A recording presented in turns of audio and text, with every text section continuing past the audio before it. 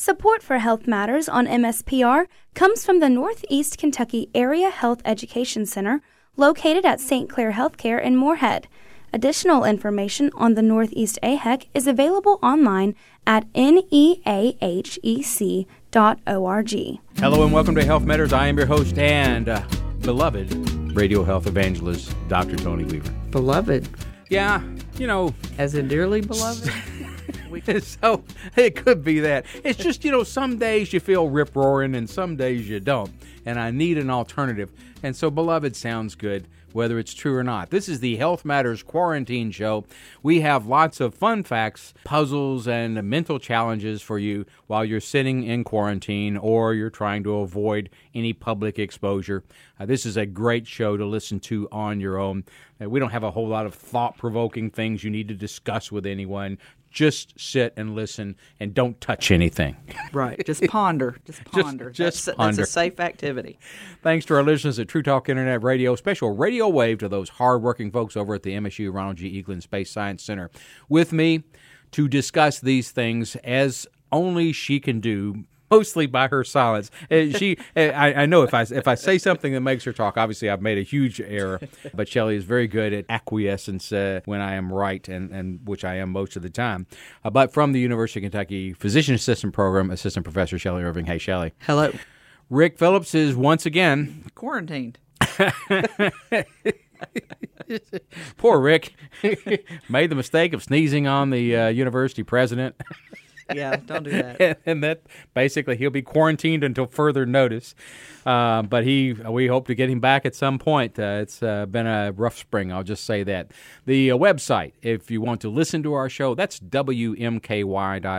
You can go on there. First of all, they've got a lot of information, up-to-date things about the news, about politics, about things like that. And they also have links to some of the best shows on the radio. There is both their bluegrass music, their news programs, and Health Matters, and A Time for Tales. All of them you can find at wmky.org.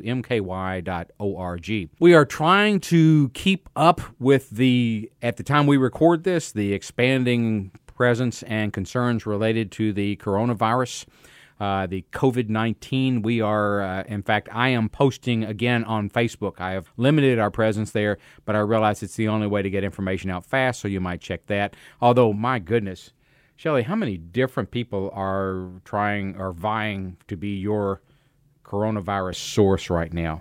Oh, probably 7, 8, 9. It seems like every couple hours I'm getting some sort of new news brief or something. Yeah, my bank wants me to know how the stock market is doing and what I should do about that. Obviously the hospital, the university, I am involved in so many, the American Medical Association, just about every organization I am involved with, including AARP, because I'm an old man, is telling me about coronavirus. Well, we'll add some stuff. Ours, I will promise you, will be different because we look at things slightly askew. So we're not going to try to tell you how to wear a N95 mask or anything like that, but we will be looking at some things, some scientific publications and expert opinion regarding coronavirus. I will continue to post that. And that's on HM Radio Show. Our sponsor, and again, we're going to try to downplay the information on the coronavirus. One, it's moving rather rapidly, and two, you're already in quarantine, so you might as well learn about something else. You probably know more than we do at this point. Absolutely. How does it feel? Just let us know on our Facebook page. The sponsor today, the top 10 causes of death in the U.S. in 2018. Now, I changed it because this was actually supposed to be in 2020, and they were using 2018 to predict the top causes of death in 2020 by using 2018 data. Well, that may change, so I decided we will call a spade a spade. All we know is what happened in 2018. And here they are, the top 10 ranked in order of the percent of total deaths, the number of people who died from this problem.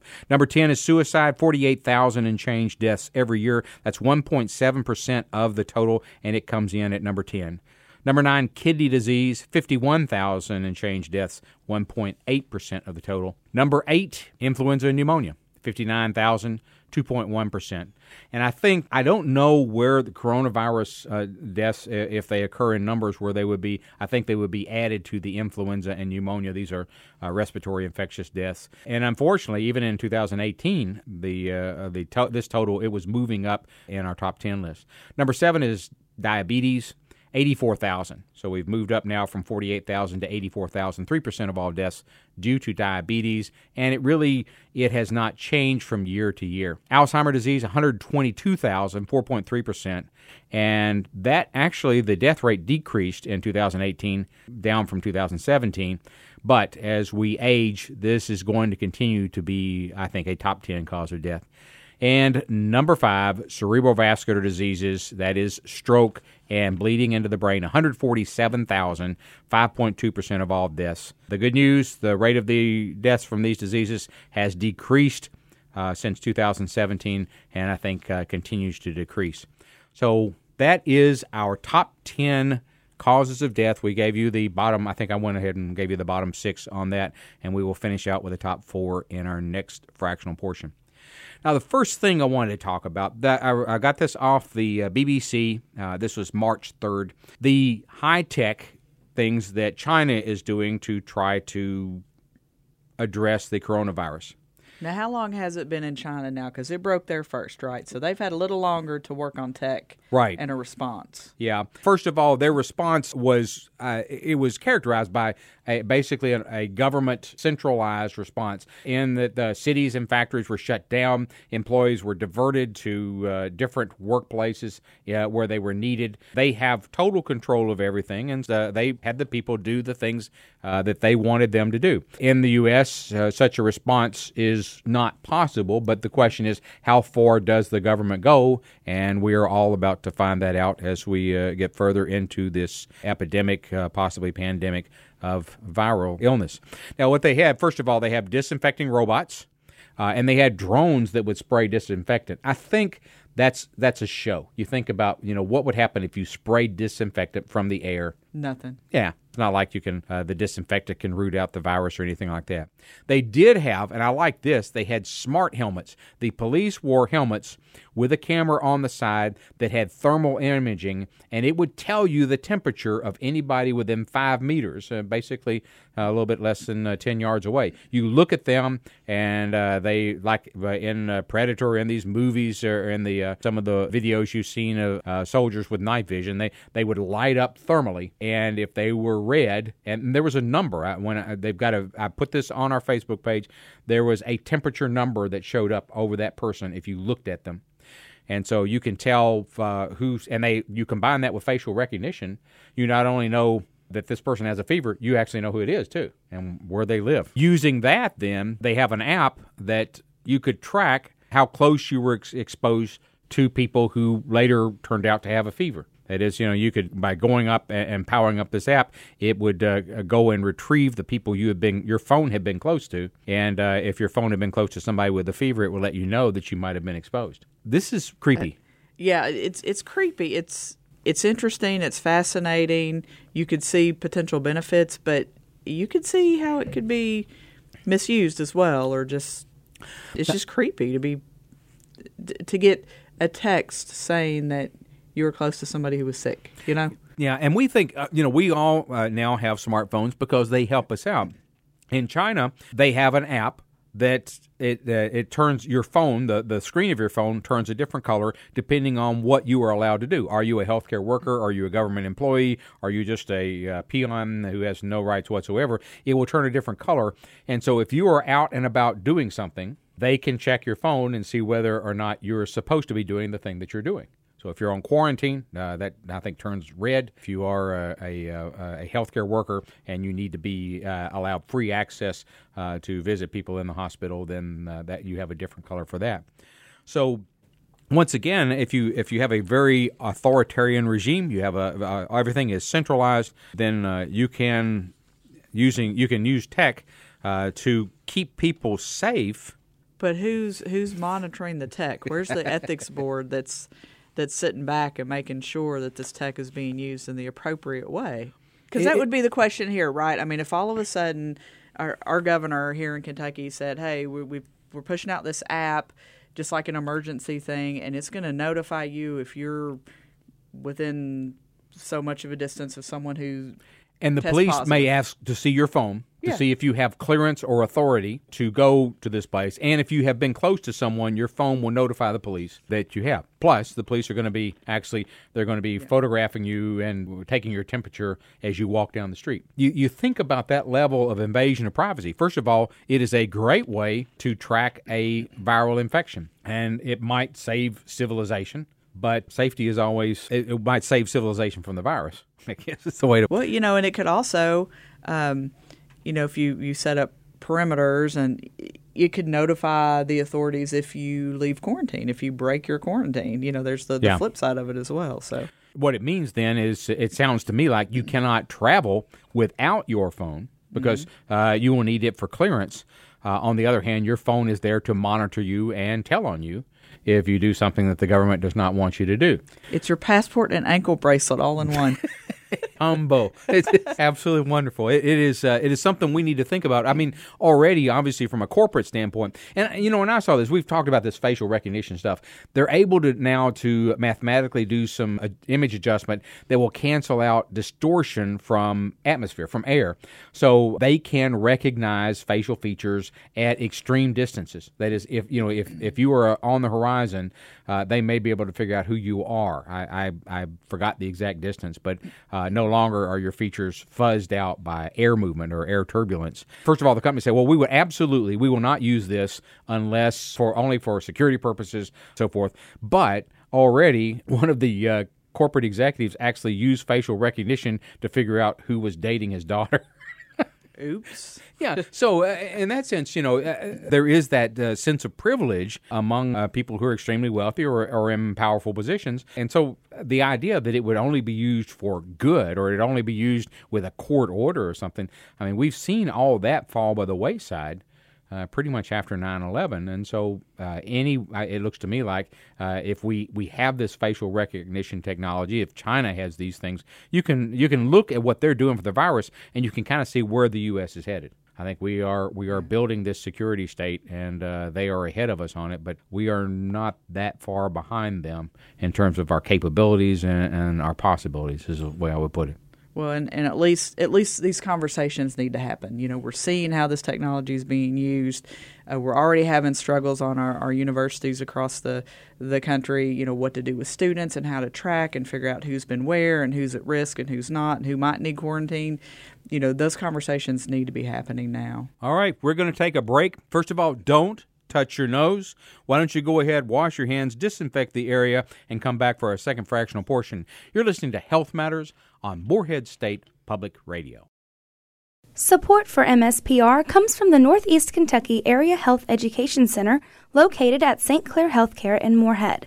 The Northeast AHEC connects students to careers, professionals to communities, and communities to better health.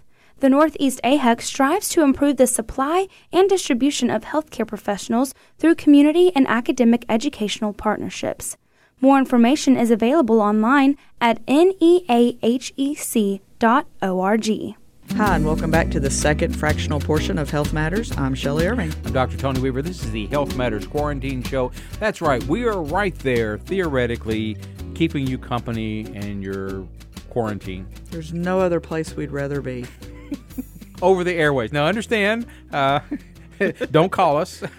We'll just keep broadcasting. You keep listening, and we are best friends on the radio. That's the way we do this. Our sponsor for the second time, Top 10 Causes of Death in the United States in 2018. I want you to know what type of things are still preventing us from reaching the lifespan we want. And let's go back to and go over these. First of all, number 10 is suicide. 48,000 people, 1.7% of all deaths. One of the problems is suicide can take a lot of years away, a lot of productive years of life away, because suicide is one cause of death that affects young people as well as older people. Number 9 is kidney disease. Number 8, influenza and pneumonia, and I think that number will jump substantially this year. I think the coronavirus is going to go into that basket when they figure out causes of death. It's already 2.1% of all deaths.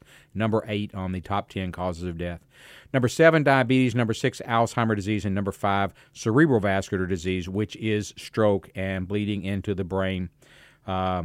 and aneurysms and things like that are the cerebral vascular disease. We're up to number 4. Number 4, chronic lower respiratory diseases. Now, chronic meaning these are long-term conditions of the lungs. Most of that is going to be emphysema. We call it also chronic obstructive lung disease, or COPD is a word we've used. The incidence of that in 2018, we had 159,486 people. So now we're getting into some pretty big numbers, and that was 5.6% of all deaths due to those lower respiratory diseases. Now, some of that comes from occupations. Some people have occupations that are rough on their lungs. A lot of it from smoking. The single largest chunk of that is from smoking. It is then mostly preventable. We could knock that number down, and it is falling somewhat, but it dropped below accidents and unintentional injuries. But still, that is a lot of people, almost 160,000 people. That is leads us to number 3. Number 3 is accidents and unintentional injuries. This is a real grab bag. It's everything from car crashes and falls to drug overdoses. They're considered accidents for purposes of death statistics. It fell by 2.8%. Largely due to reductions in the number of deaths from drug overdoses. First of all, I think we've worked really hard on trying to reduce the number of people addicted to drugs. We also are better at treating these type of drug overdoses. And we've got it down. We got it down to 167,000 people, 5.9% of all deaths. And as I said, that's not just drug overdoses, but it's also car crash, falls. Gun deaths are there, both gun violence and, if it's not clear suicide, people that shoot themselves accidentally. That would be on number 3. And then the big 2. So we've gone from 48,000 with suicide up to 167,000 from with number 3, accidents and unintentional injuries. Then we jumped to 599,000, 21% of all deaths, cancer. Now, the cancer death rate fell slightly between 2017 and 2018, still the number 2 killer in the U.S., and far and away led by lung cancer still. Now, this is, if you think about this, I mean, even in the state of Kentucky, we've got an overall smoking rate of around 25%. Even in the state of Kentucky, 75% of the people in the state of Kentucky are not going to get lung cancer. I mean, there are non-smokers who get lung cancer, but that's really pretty rare. If you are not a smoker, not exposed to smoke, your risk of lung cancer is small. I don't worry, now that the hospital finally went smoke-free back in the 90s, I don't worry that I will die of lung cancer. Do you?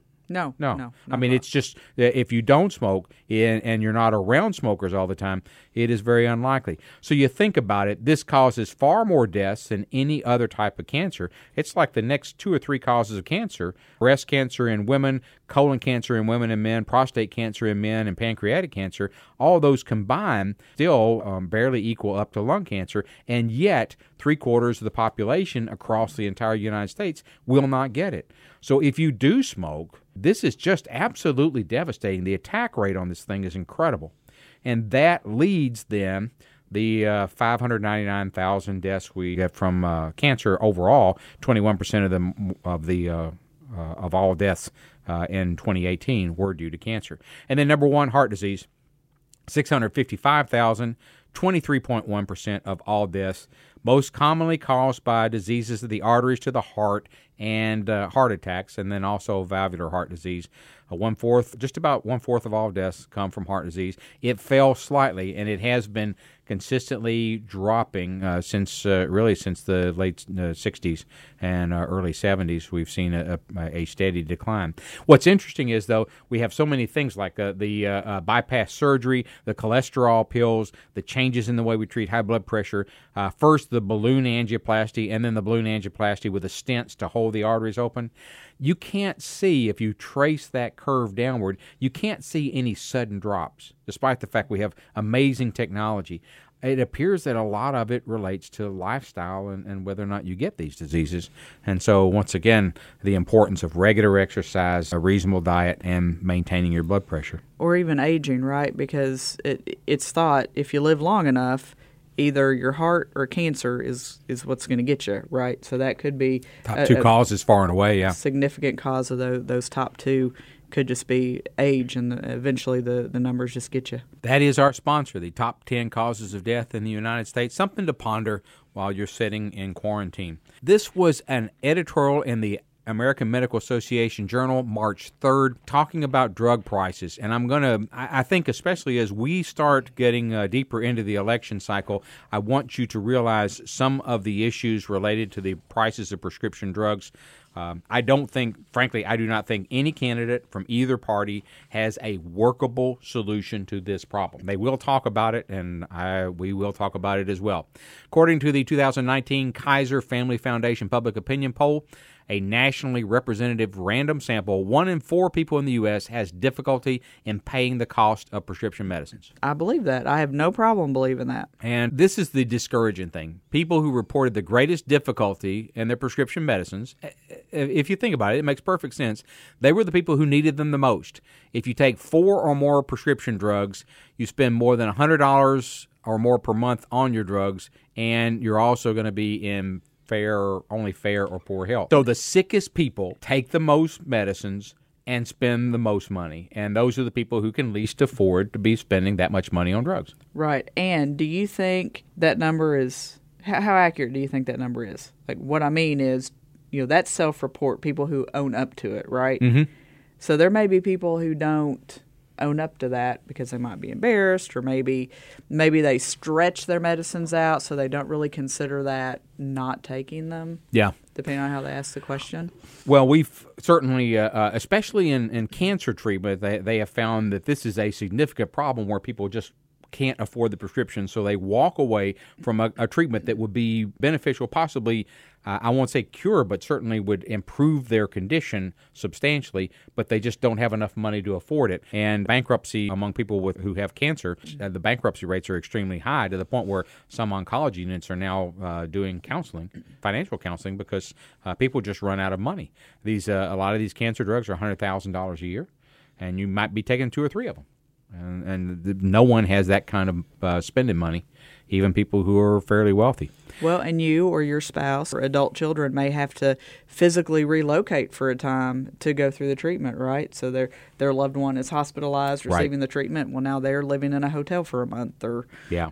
And that's going to put a strain on family finances, the hospitalizations, the clinic, and so forth.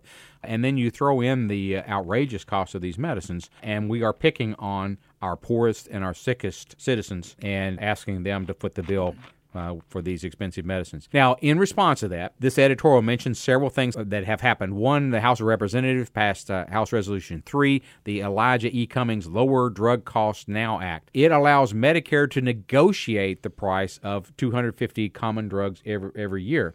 Medicare right now does not negotiate. It pays what the drug companies tell it to pay. That's its only option. So this would allow them to negotiate. It caps the payments for drugs in the U.S. at 120% of the average prices in 6 other countries. So we do benchmark countries and we say, look, we will pay 20% more than them, but no more than that. And then for many drugs, I would say for most drugs, we're paying double what other countries are. It would prohibit drug price increases beyond the rate of inflation. And we've seen drugs go up by 1,000 or 1,500% in a single year because somebody corners the market, and it's a good business decision to charge as much as possible. It would allow private insurers to purchase drugs at the Medicare negotiated price so that everyone shares that. And then finally, it would cap out-of-pocket drug spending for older adults at $2,000 annually. That's nice as an older adult. I think, frankly, no one should have to spend more than $2,000 for their medicines. It's not like the young people are wealthy and have a lot of disposable income either. So, but that's, again, older people vote, younger people don't, so that's how the legislation's passed. Now, that passed the House, but Mitch McConnell said this is socialist price controls on drugs, and he does not plan to take it up in the Senate. So I think that really you look at that, and that is a level of government intervention that the Republicans are uncomfortable with, and so I think it's just that is dead in the water.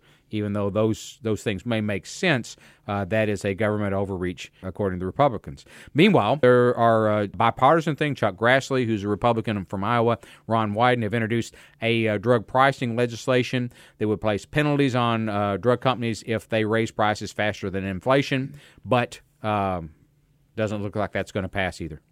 I know one of the arguments against capping or lowering the price of drugs is that it will stifle new drug research or creativity that the pharmaceutical companies think they have now to create novel treatments. Has that really shown to be true in these other countries? Well, first of all, we do the outrageous amounts we pay are obviously we are the chief financier of drug innovation. We're also, though, you see all those TV commercials. I mean, if you look at the nighttime TV, they are spending a ton of money to get you to ask your doctor about some drug. And so it turns out that the advertising bills are pretty close to the research and development amounts in a year-to-year fashion. That is, though, into the pharmaceutical companies, that is a number that's hard to get at. I'll skip ahead because you brought it up and let you know. A Kaiser Family Foundation opinion poll, again, the same poll, they said 69% of respondents believe that research and development costs were an important contributing factor to high prescription drug costs. So they feel like these companies do have to put a lot of money into research. There was, in the same issue of the AMA Journal, March 3rd, they looked at the profitability of 35 large pharmaceutical companies compared with 357 non-pharmaceutical companies. That is however they do it, are they making more profits than other companies that are not involved in pharmaceuticals?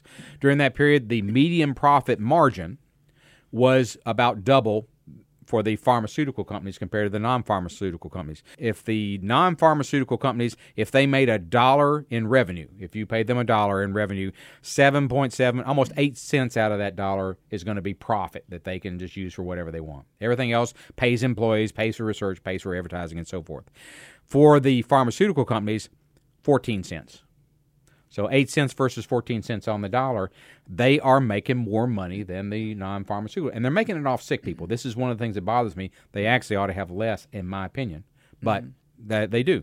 And they can use that profit, again, for additional research, for advertising, or they just pocket it because it's profit. They can do that. On the other hand, you look at Apple, Microsoft, some of these technology giants, and now they're involved in healthcare. Their profit margins, 19%, 27% in the case of Microsoft. So, the pharmaceutical companies are making out pretty well compared to non-pharmaceuticals, but they're not at the top in terms of their profit margin. Apparently, if you want to really make a ton of money right now, you need to be doing software and electronics. Yeah. That's where the big money is, and they're putting that into healthcare, which is going to suck even more dollars away from taking care of patients with their technology. So none of this is good news, I don't think. The Trump administration has proposed to control prices of prescription drugs. They want to import prescriptions from Canada. Bernie Sanders introduced, his home state is next to Canada, so he could do that. The Congressional Budget Office estimates you could save $7 billion over the next decade if you brought drugs in from Canada, but Canada doesn't want that because we basically will take all their drugs. We take a lot of drugs. We take a lot of drugs. We have a lot of people. We would absolutely decimate their pharmaceutical industry, and so this is going to be a very difficult sell, but that was the Trump administration's plan as opposed to actually controlling the prices of drugs here in the U.S. Some states, 35 bills, 22 states require drug price transparency. That is, the drug, they have to explain to you how much it costs. The problem is the amount that it costs is not necessarily what you pay. And so the price transparency, it's not clear that would actually tell you how much you have to pay for each drug, because with co-pays, with discount coupons and so forth, the price is constantly shifting, and it's not something you can just walk up and say, all right, I need the prices of the top 5 drugs for my condition. It depends on what insurance you have, what discounts you have, and almost what phase of the moon is in. Not very much good news there. The other thing about drug prices, in the between 2007 and 2018, basically a 10-year period, the inflation-adjusted prices increased. These were 600 brand-name drugs. The list prices increased by 159%. Net prices up by 60%. And they did offer discounts. But this is the beware of this. If someone says, I'm going to jack the price up, but there will be a discount that will offset it so you won't pay any more. Well, maybe at first, but those discounts rarely do actually offset. But 159% over 10 years increase in prices. My salary did not go up 159% in the past 10 years. No. And I suspect if you're listening to us, yours didn't either. They are making a lot of money. Cost of living didn't go up. I mean, just regular Yeah, well, they mentioned costs don't go up that Humira, much. which is the world's best-selling drug. Makes more money than any other. This is a medicine we use for inflammatory conditions like rheumatoid arthritis and so forth. They're going to increase the price on it by 7.4% for 2020. Now, the federal government has asked them to keep these price increases less than 10%. But if you look at what they have done, in 2018 and 2019, they increased the price of this drug a combined 19.1%. You had 7.4%, and you're running now 26.5% over 3 years increase in the price. And what justifies that? What are they doing different? Absolutely no justification, according to analysis from the Institute for Clinical and Economic Review. No, there is no justification. The justification is they can get it. People will pay for it. People Somebody will pay that for much it. money because Humira is a good drug. Now, final thing as we finish this segment, you need to know this came from actually also on March 3rd, but a different journal, the AMA Internal Medicine Journal. They looked at publicly available data on campaign contributions 1999 to 2018. Pharmaceutical companies spend $4.7 billion. That's an average of $233 million per year lobbying the U.S. federal government. $233 million per year lobbying the government. $414 million on contributions to presidential and congressional candidates and national party committees and outside spending groups, and then another $877 million on contributions to state candidates and committees.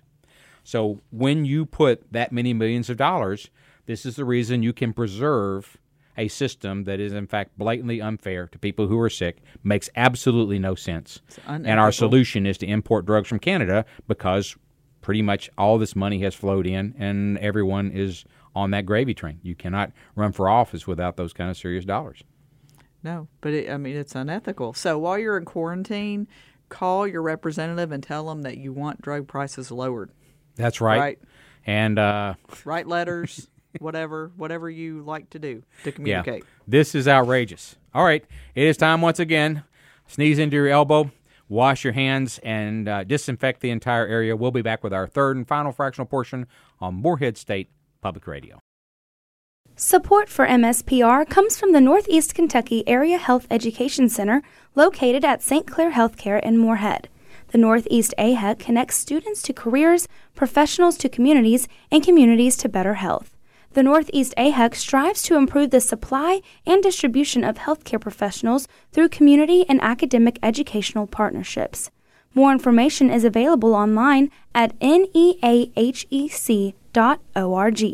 Hi, and welcome back to the third and final fractional portion of Health Matters. I'm Shelley Irving. I'm Dr. Tony Weaver. We are here to be your virtual companion during your quarantine. This is the Health Matters Quarantine Show. We're here to bring up interesting things that you should think about. And as Shelley said, why not, since you've got plenty of time on your hands right now, why not call your elected representatives and tell them to shelve that pharmaceutical contribution, the millions of dollars they're getting for their campaign fund and so forth and lobbying, and vote for something that really people care about. That is, let's take care of our sick people here in the United States and let them purchase their medicines without going bankrupt. So that is the name of the show. Our sponsor for the final time, the top 10 causes of death. That's in 2018. It looks like there may be some movement in some of these in 2020. We will see as the year progresses.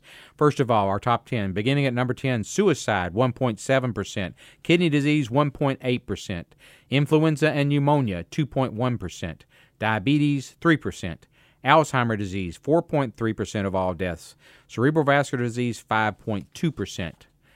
Chronic lower respiratory diseases, this is emphysema and lung diseases, 5.6% of all deaths.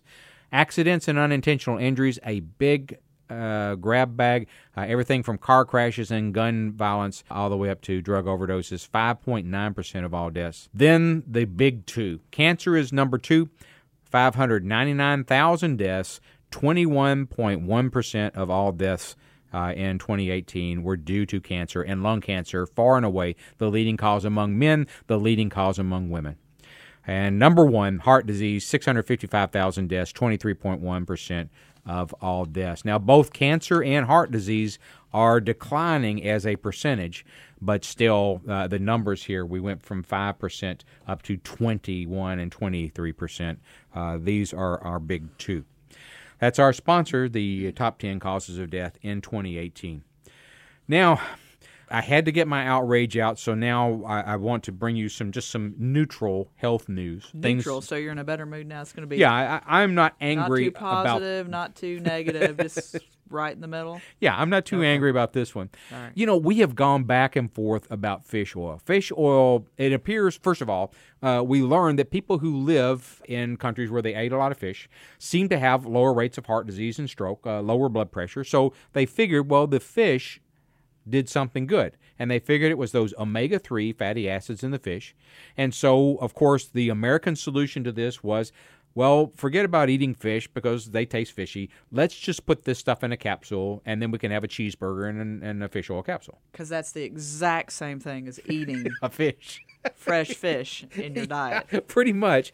The problem was, obviously a bunch of problems. One is we're eating cheeseburgers. But the second thing is the fish oil capsules, nobody really checks to see what's in them. I mean, it's fish oil, but how much omega-3s, how standardized is it, and so forth.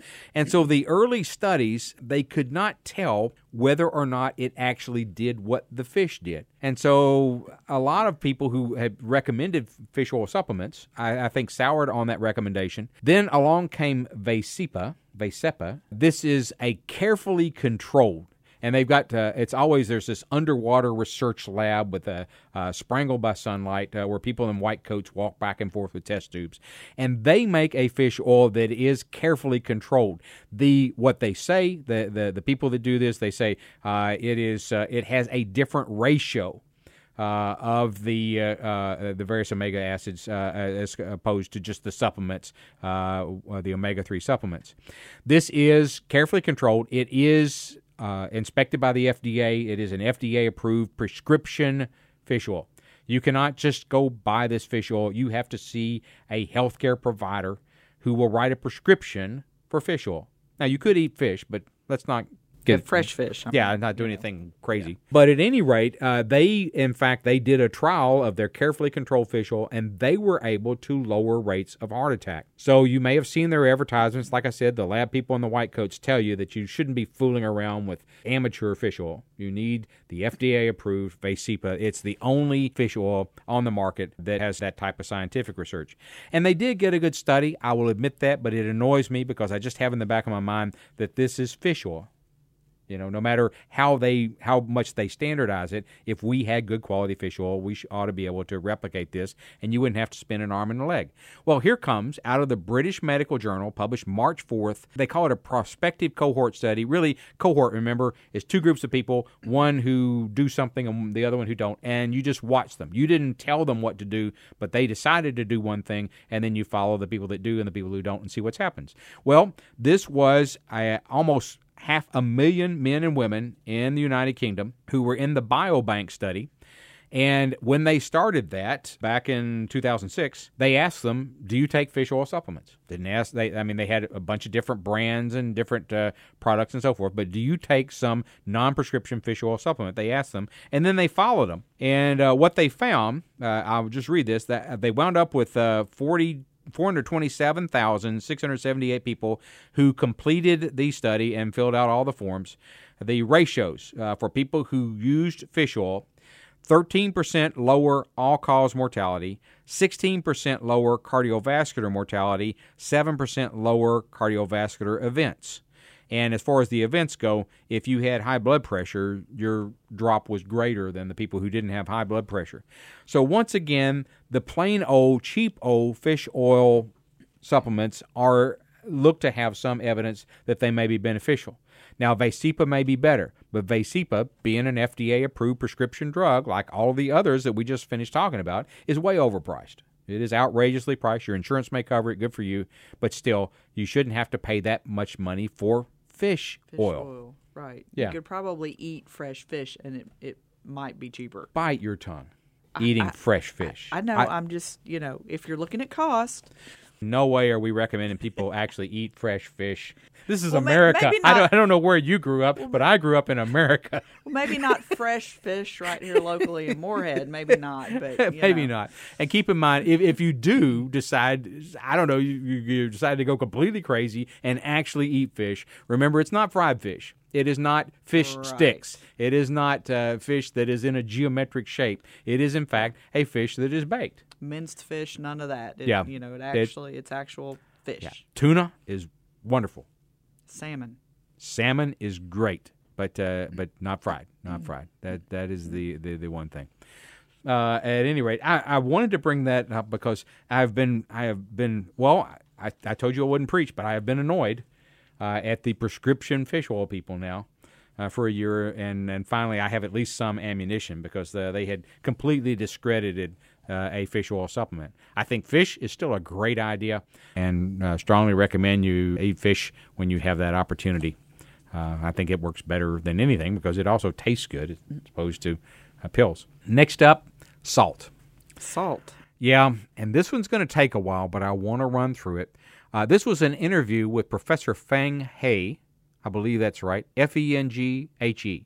And so those of you who speak, I think that's Chinese. I'm sure I've got it wrong, but I know Feng Shui, so I figured this is Feng He. Works at Wolfson Institute of Preventive Medicine and the London School of Medicine and Dentistry and the Queen Mary University of London.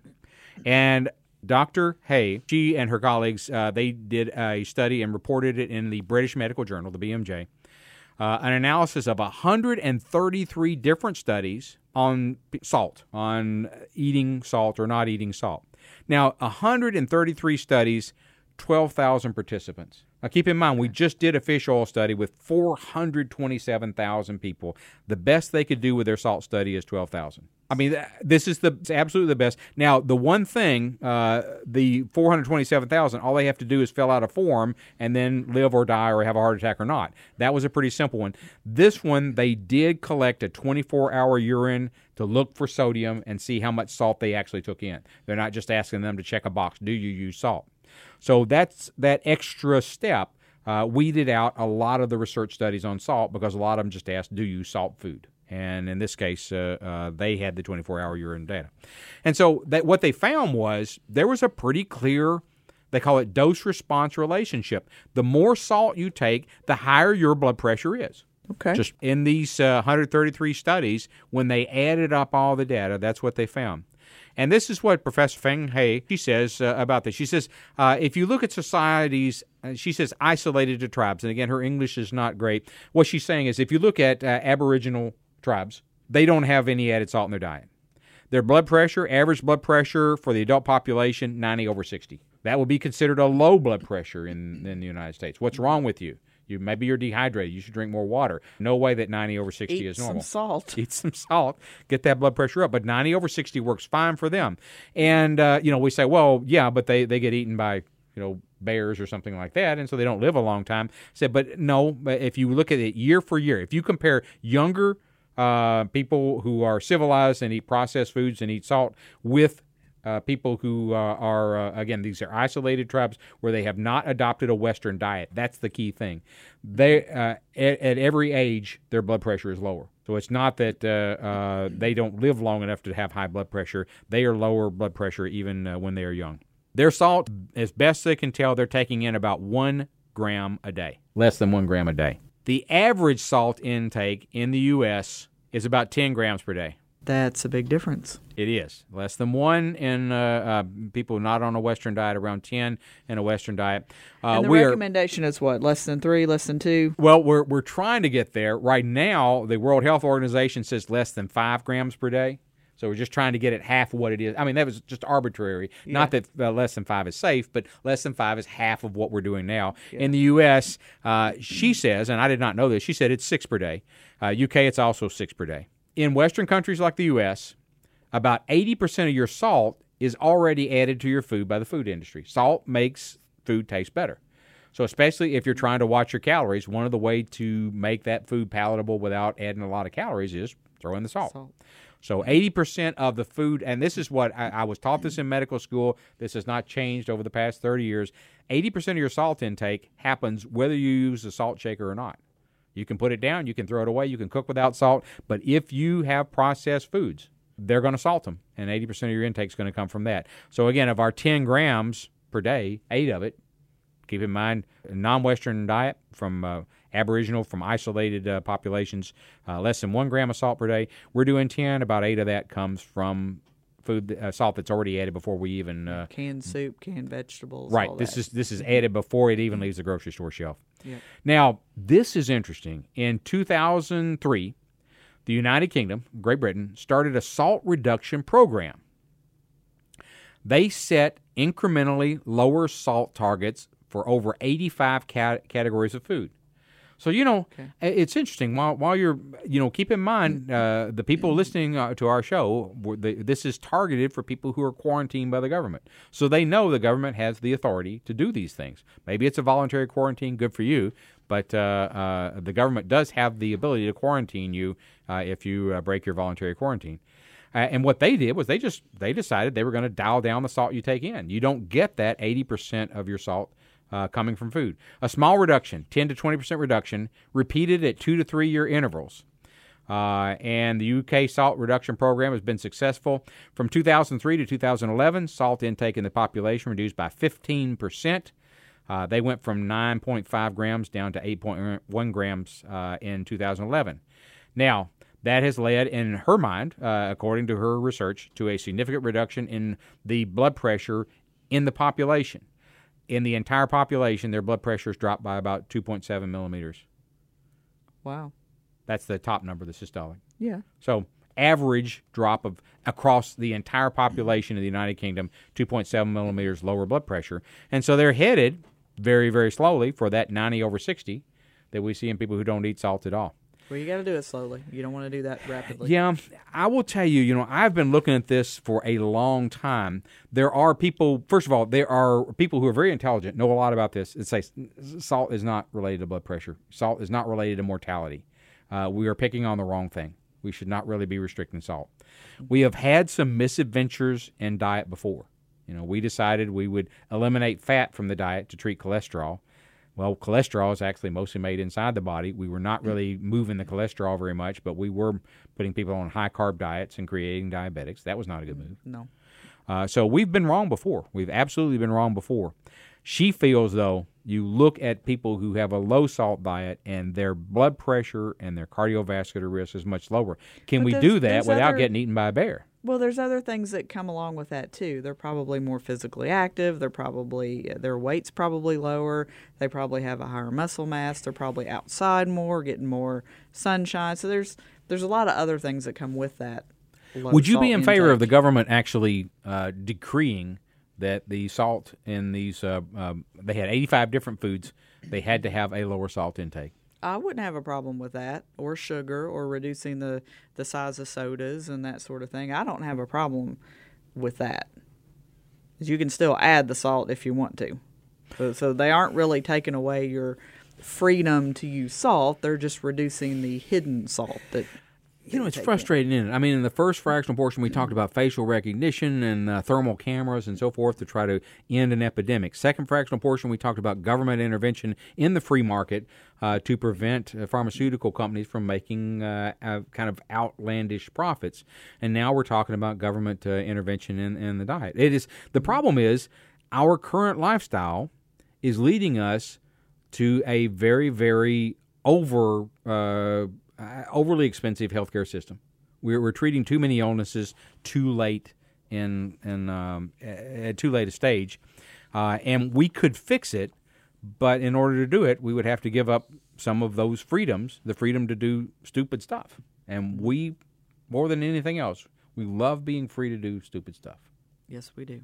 And on that thought, thanks to our special thanks to our Morehead State Public Radio producer, Shamari Mosley, to Eric Bilbrey, who wrote our toe-tapping Health Matters theme song, and to you, our loyal radio fans. Remember to show your support for Health Matters by visiting our digital empire. That is WMKY.org to listen to the show, or Facebook, it's HM Radio Show. For our radio crew and the supportive folks at the Northeast AHEC, thanks for listening to our show. And remember, the spread of a mysterious radio show, which appears to have originated in Morehead, Kentucky, has been met with international alarm as more listeners are being reported. At a press conference in Geneva, Switzerland, the World Health Organization declared a public emergency of international concern over the radio show. We don't know what sort of damage this radio show could do if it were to spread in a country with a weaker health system, stated officials. The World Health Organization is dedicated to help countries prepare for that possibility. The effects of the radio show depend upon your age and your general health, as well as what type of radio you use. Most people have had a mild reaction to our show and don't even visit a doctor. This makes it difficult to determine just how dangerous the show is. Regardless of the danger, public officials urge you to take the show seriously. Many people have turned off their radios to avoid exposure. Well, whatever you do not take health matters lying down. Get out this week, make a healthy change in your life, and tune in next week for our treatise on how to fall down the stairs in 6 simple steps, and also for more medical research on Morehead State Public Radio.